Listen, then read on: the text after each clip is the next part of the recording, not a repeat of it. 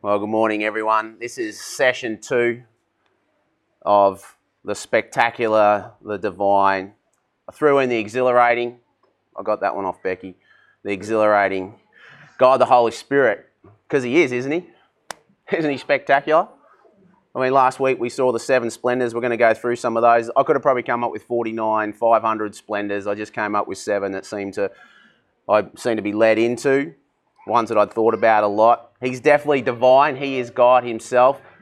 And he's exhilarating. It sort of has that idea of like being lifted up beyond yourself, both internally and physically. And I want to talk a little bit later. I would add another adjective. And if I forget to bring this out, please remind me maybe in the Q&A later. The earthiness of the Holy Spirit. Now, don't start throwing tomatoes at me thinking that I'm getting all kind of, blasphemous. But think about that, and I'll explain why I think there is this earthiness about the Holy Spirit later, when I get to the part about depending on God. So today we're up to session 2, 7 responsibilities. I'm not going to preach for that long. I want to try and stick to about 30 minutes.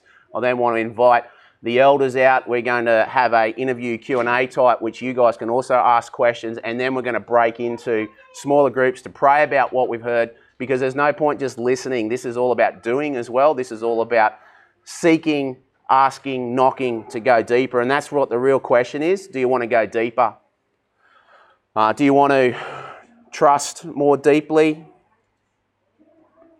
Do you want to love more deeply? Do you want to hope more deeply? Do you want your people around you, the people that you know, the people in your workplace, to trust, hope, love more deeply?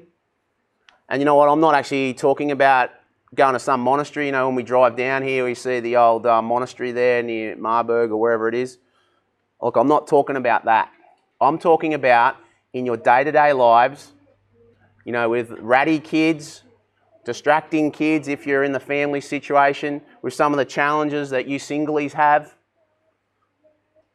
I'm talking about in those situations, in work, school, driving, eating. I'm talking about loving, trusting, hoping more deeply through God and in God's Spirit. I'm talking about that. I really think that is what God wants us to do on this camp, is to go more deep, go deeper. Don't just dabble, dive in. And you know what? I think he's going to be calling you to that your whole lives, just like Tim put so well in that song, immeasurably more. Just when you think you've gone deep, there's another ocean to explore of God's goodness, of God's grace, of God's might, of God's power. And so when we talk about going deeper with God, we're talking about going deeper with God the Spirit.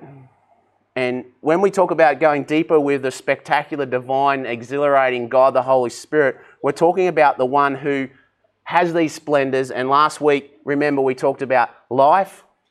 He brings life. Like right now, you are being sustained by him. Those trees I can see out the back there, the sky, the beautiful rain that swept through yesterday, that is all his sustaining power, and he lives with you. That's him. The same way in that Chris Tomlin song, you know, whispering to you in the deep of night. Like, I don't know if you've ever experienced that. I've experienced that. Like, I kind of teared up a bit when I read that, because I've experienced that. When you're just feeling really down or dead inside or just lonely or scared, there's this voice that comes and it's like, it's powerful. And yet that is the same voice of the cosmos. That is spectacular. That is divine. That's exhilarating. Splendor too. Maybe I should be asking you guys to see how well you remember God's presence with us. Like presencing. So, you know how oftentimes I can close my eyes right now and I know you're there. I can't see you. And if I block my ears up, I still know you're there.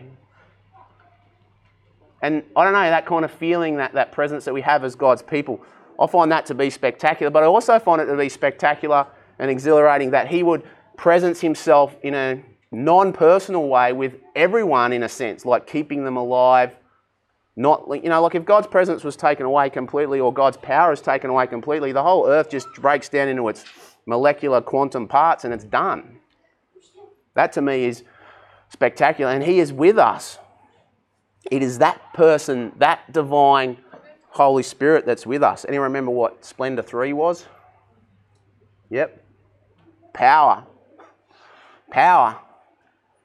The power of the Holy Spirit. And we think about the way the sun is sustained. It is thermonuclear.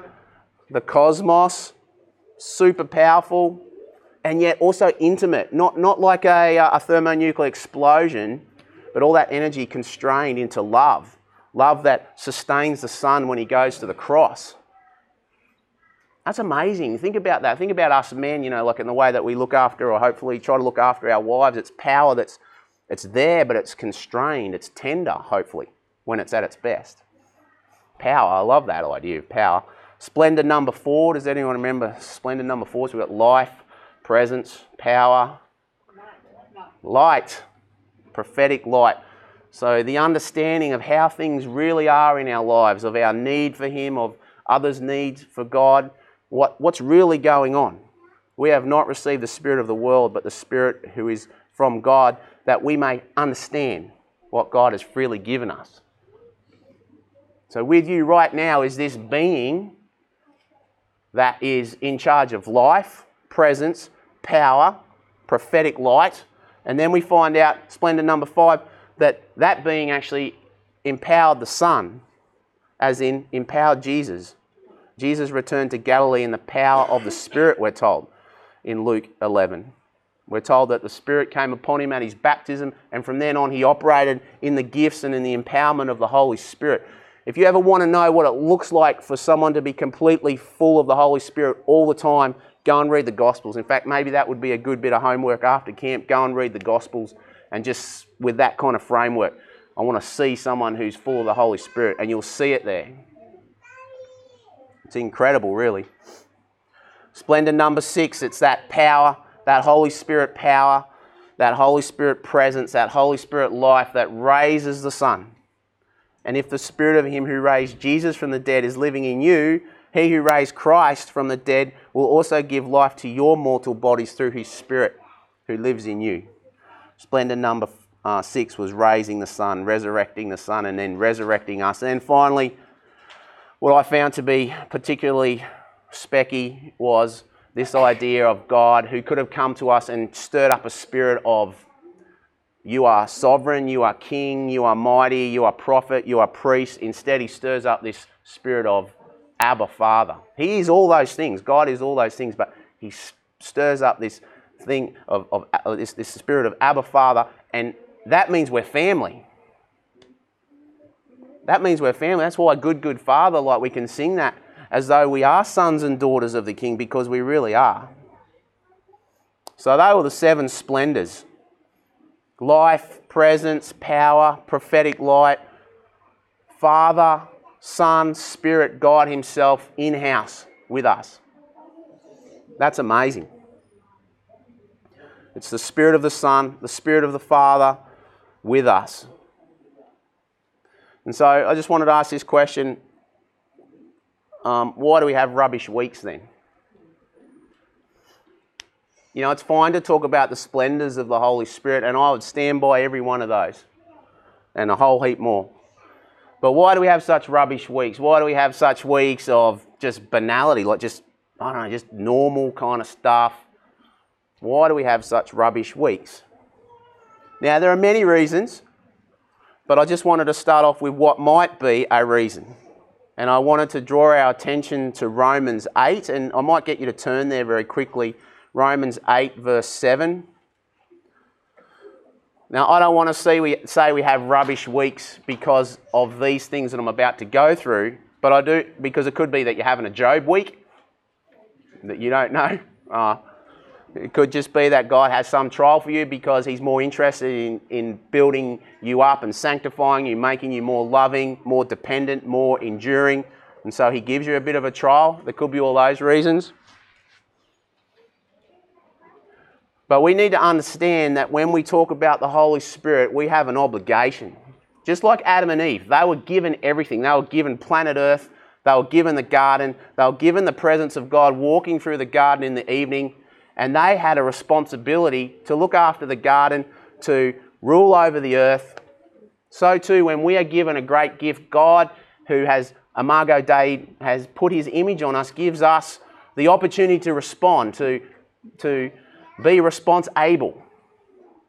And when we are given the Spirit, we are also given these obligations or these responsibilities. So I'm just going to read from Romans 8:7. The mind governed by the flesh is hostile to God. It doesn't submit to God's law, nor can it do so. If your mind has in charge a prime minister called the flesh, you can never, ever, ever please God. Do you understand? And what's bad about that is the prime minister called the flesh will say to you, no, yes you can. Just keep doing this good stuff and you're not as bad as that person over there and you're a bit better than that person. Saying all that kind of stuff, all those kinds of rationalisations. Here is truth, here is prophetic light, my brothers and sisters. You will never please God in the flesh.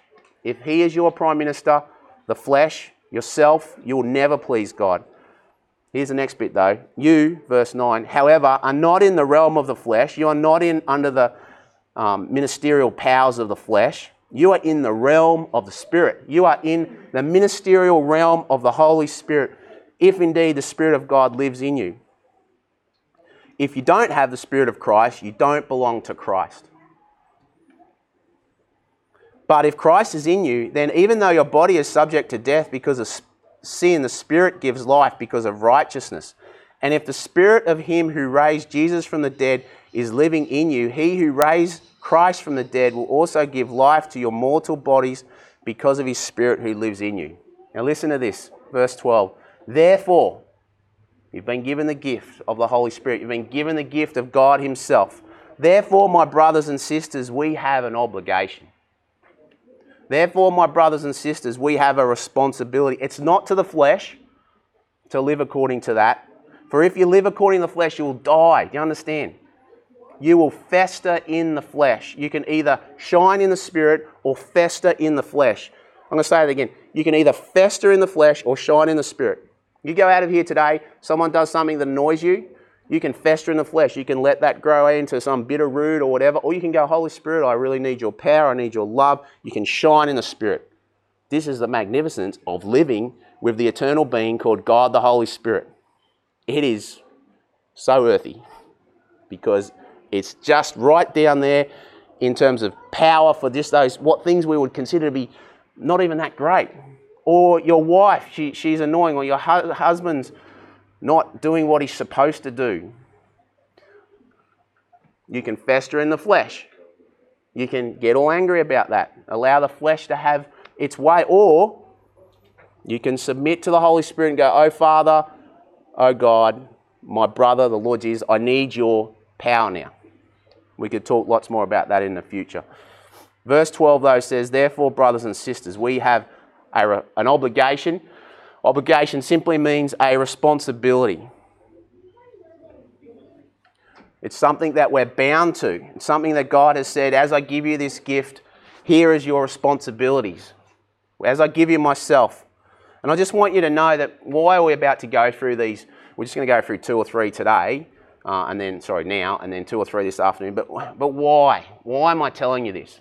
Because it is quite possible we have not fulfilled our responsibilities as a church, as individuals, when it comes to the spectacular, the divine, the exhilarating God, the Holy Spirit. It is quite possible that we don't even think there is such a thing. We're just kind of sitting there and we're waiting for this kind of spirit lightning bolt thing to hit us. Our hearts are going to somehow be changed and we're just going to want to do all these things. Paul himself speaks about the battle that he has in Romans 7 just previous to this. Back and forth, back and forth. It's not going to happen, my brothers and sisters. It's actually, I think, one of the greatest myths of modern Christianity. Just wait for the path of least resistance and then it's all going to happen for us. No, we are people. God has called us to be his people. He has called us to fulfill our responsibilities in this way. And you know what? What's funny, it's kind of like this circle is whatever responsibilities we're fulfilling, we're doing it in his power anyway. So who gets the thanks and praise for that? He does. But the reason I'm talking about all this is Paul's prayer. And I want to pray this for you now. I'm going to pray. I haven't memorised. Every time I try to memorise it, my mind goes off for some reason. But so I'm just going to read it. But I'm going to read. Actually, this is what I'm going to do. Because I get tired in church of songs that say we're going to dance or we're going to kneel or we're going to blah, blah, blah, and we don't. So I'm reading Paul's prayer and I'm praying it for you before I go into the rest of the responsibilities. And why don't you open to it if you like, Ephesians 3. Ephesians 3 verse 14 to 19. You know, Paul was such an awesome dude. He loved the church. He loved God's saints. They loved him. And this is the prayer that he had for them in Ephesians. You there? Ephesians 3, 14 to 9. If you're at 14, you probably know what I'm about to do next. Yeah. All right, here we go. For this reason I kneel before the Father, from whom his whole family in heaven and on earth, from whom Willowburn derives its name. We are Willowburn Church. We are Willowburn, a bunch of Christians following Jesus. We are Christ ones. And I pray that out of his glorious riches he may strengthen you with power through his Spirit in your inner being, so that Christ may dwell in your hearts through faith. And I pray that you, being rooted and established in love, may have power together with all the saints to grasp how wide and long and high and deep is the love of Christ, and to know this love that surpasses knowledge, that you may be filled to the measure of all the fullness of God. That you may be filled to the measure of all the fullness of God. Can I get an amen? Amen. Woo, amen. You know, I've been thinking a lot about that this week. That's what I want for you. That's what I want for me. That's what I want for my family. That's what I want for my church family. That we may be filled to the measure of all the fullness of God. And so I have a responsibility to point out to you the 7 beautiful responsibilities that we have to God the Holy Spirit. And again, you could break these down in any way you probably wanted. You could probably come up with more. These I've just sort of grouped together. What we're going to do as well, I put a little chart up there. Anyone notice what that peak is? So when we talk about mentions of the Holy Spirit in the New Testament, we see this massive peak in Acts. Something like 90 mentions nearly. And so what I wanted to do is, as I go through this, I'm just going to point out the responsibilities. I'm going to throw it at you and go, can you please help me with your biblical knowledge and tell me whether you see this in the church, the early Christian church in the book of Acts. Does that sound cool? So you have to put on your thinking hats a little bit. The first thing, guys, my brothers and sisters, is that we have a responsibility to come to him. So he has reached out to us. He has died for us. He has given us his Holy Spirit. And Jesus himself, remember we've just been through John, this is what Jesus himself said at the festival where it was possible that he could have been killed. He went there anyway. And he says, he stands up on the last and greatest day of the festival and he says in a loud voice, the NIV always tends to, westernise or modernise it. He screamed this out. He yelled it out. He didn't just go in a loud voice. He yelled it out. Let anyone who is thirsty come to me and drink. Whoever believes in me, as the scripture has said, rivers of living water will flow from within me. Everyone's listening now. This is Adrian's voice. By this, he meant the Spirit, whom those who believed in him were later to receive. Let anyone who is thirsty come to me. That is the first responsibility. Let me ask you something. Does your day-to-day lives make you spiritually thirsty? Yeah, absolutely. The boredom of work for Ben. He was nodding. Like we talked. No, you're happy for me to share that. Like the challenges of motherhood, the challenges of fatherhood, they make us thirsty. Well, what do we do with our thirst, my brothers and sisters? What do we do? Do we go to our gaming console because you need a bit of me time? Do we go and complain to our wives or partners? Do we go for a little me walk just off by myself? We do, don't we? We do all those things. I do all those things. But we have a responsibility when we feel thirsty to come to him. Now, I know Jesus here was probably talking about that big first thirst. Okay? The big thirst where we realise we need a saviour. And I tell you what, all our mates and stuff out there, the people that we love and that we want to serve, man, they're going to get thirstier and thirstier and thirstier. Doesn't matter about all the BCF ads, right? That stuff is going to die out, and they're not going to be able to keep on enjoying because their bodies are going to get older and wear out. They're going to get thirsty and hungry. This is the blessing of the curse that makes us get older. It makes us realize that we are in need. And it makes us thirsty so that we might go, oh, I need you. And I just want you to understand, like this week, look, I shouldn't even really be here. Yesterday, I was very sick and my bed looked so inviting, and I was thinking about the camp beds down here, and I was thinking about everything else, and I was like, oh. But I was actually, it was interesting because I was preparing for this. Tim had sent through the songs, and for some reason I decided to listen to them on iTunes. And oh man, I just felt like this power come upon me, and I knew that I was coming. And I had a little bit of help from my family as well. A little bit, but man, I was sick. I didn't want to come. I was thirsty, and I came to the Lord and I said, I need your power, and it came. And I made a comment to my mum who was praying for me.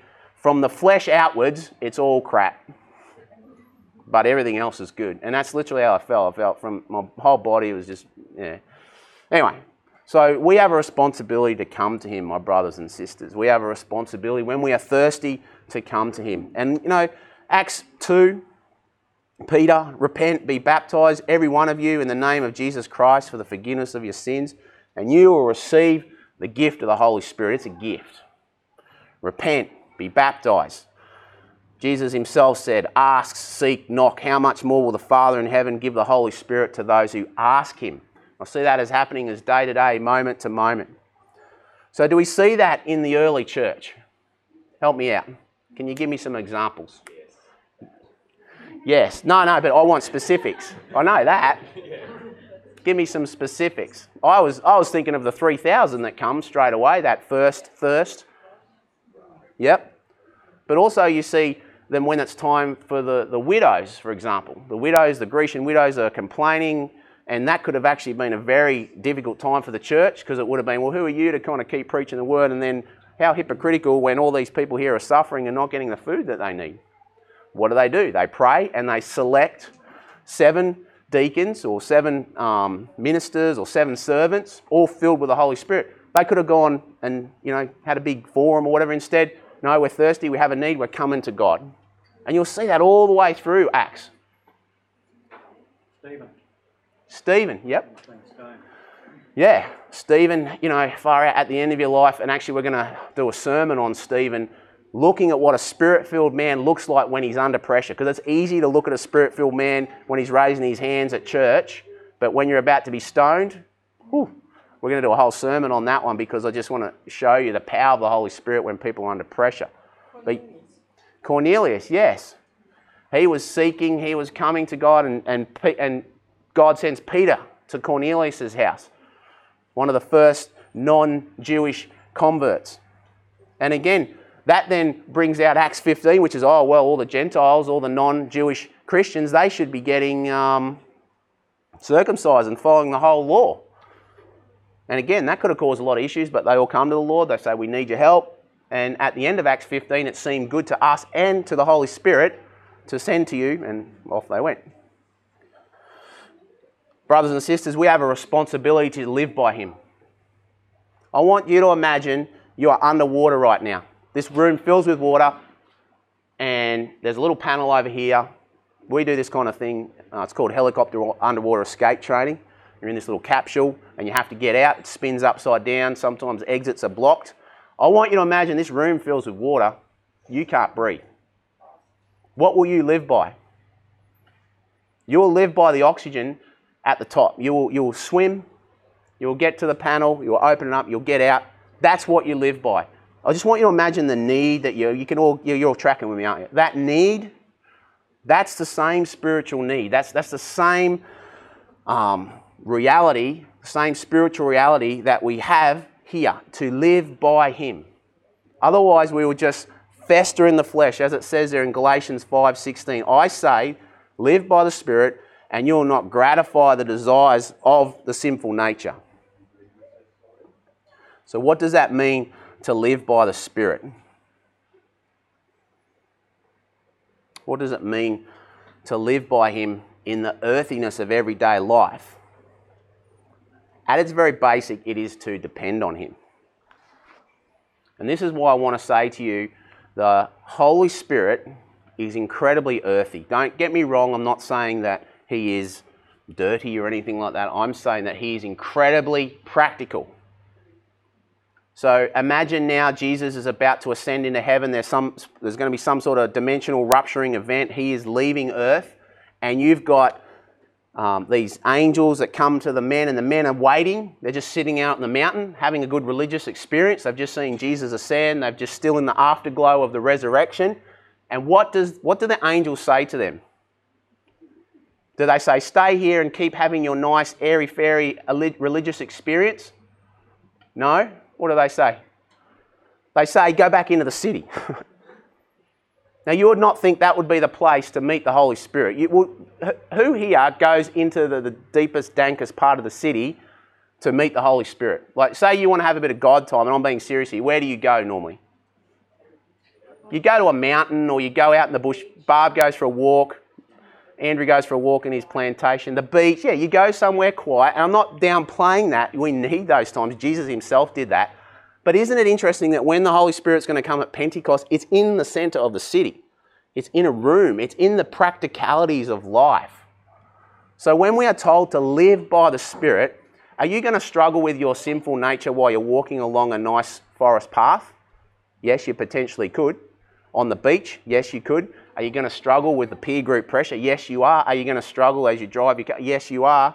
Are you going to need to live by him every moment of every day? Yes, you are.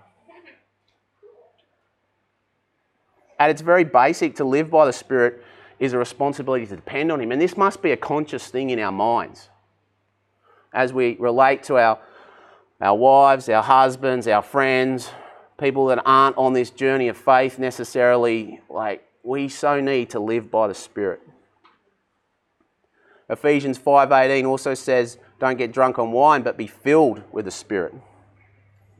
There's this idea of having the power of the Spirit.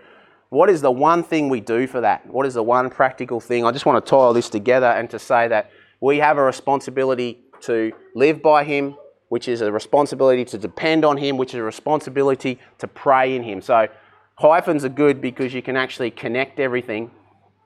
And if I was to connect this, it would be, we have a responsibility to live, depend, pray in him. This is why I believe a few significant times in the Bible it says, pray in the Spirit on all occasions.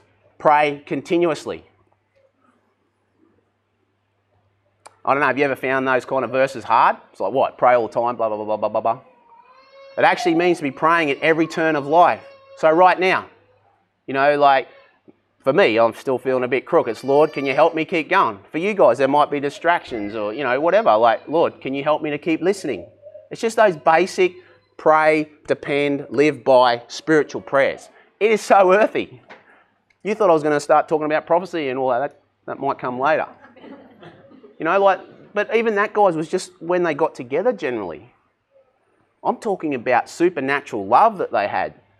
Supernatural power. The X factor was the Holy Spirit. We have a responsibility to pray in him, to depend on him. We have a responsibility to live by him. And, you could go through account after account after account where you see this happening. Them praying, depending, living by the Holy Spirit.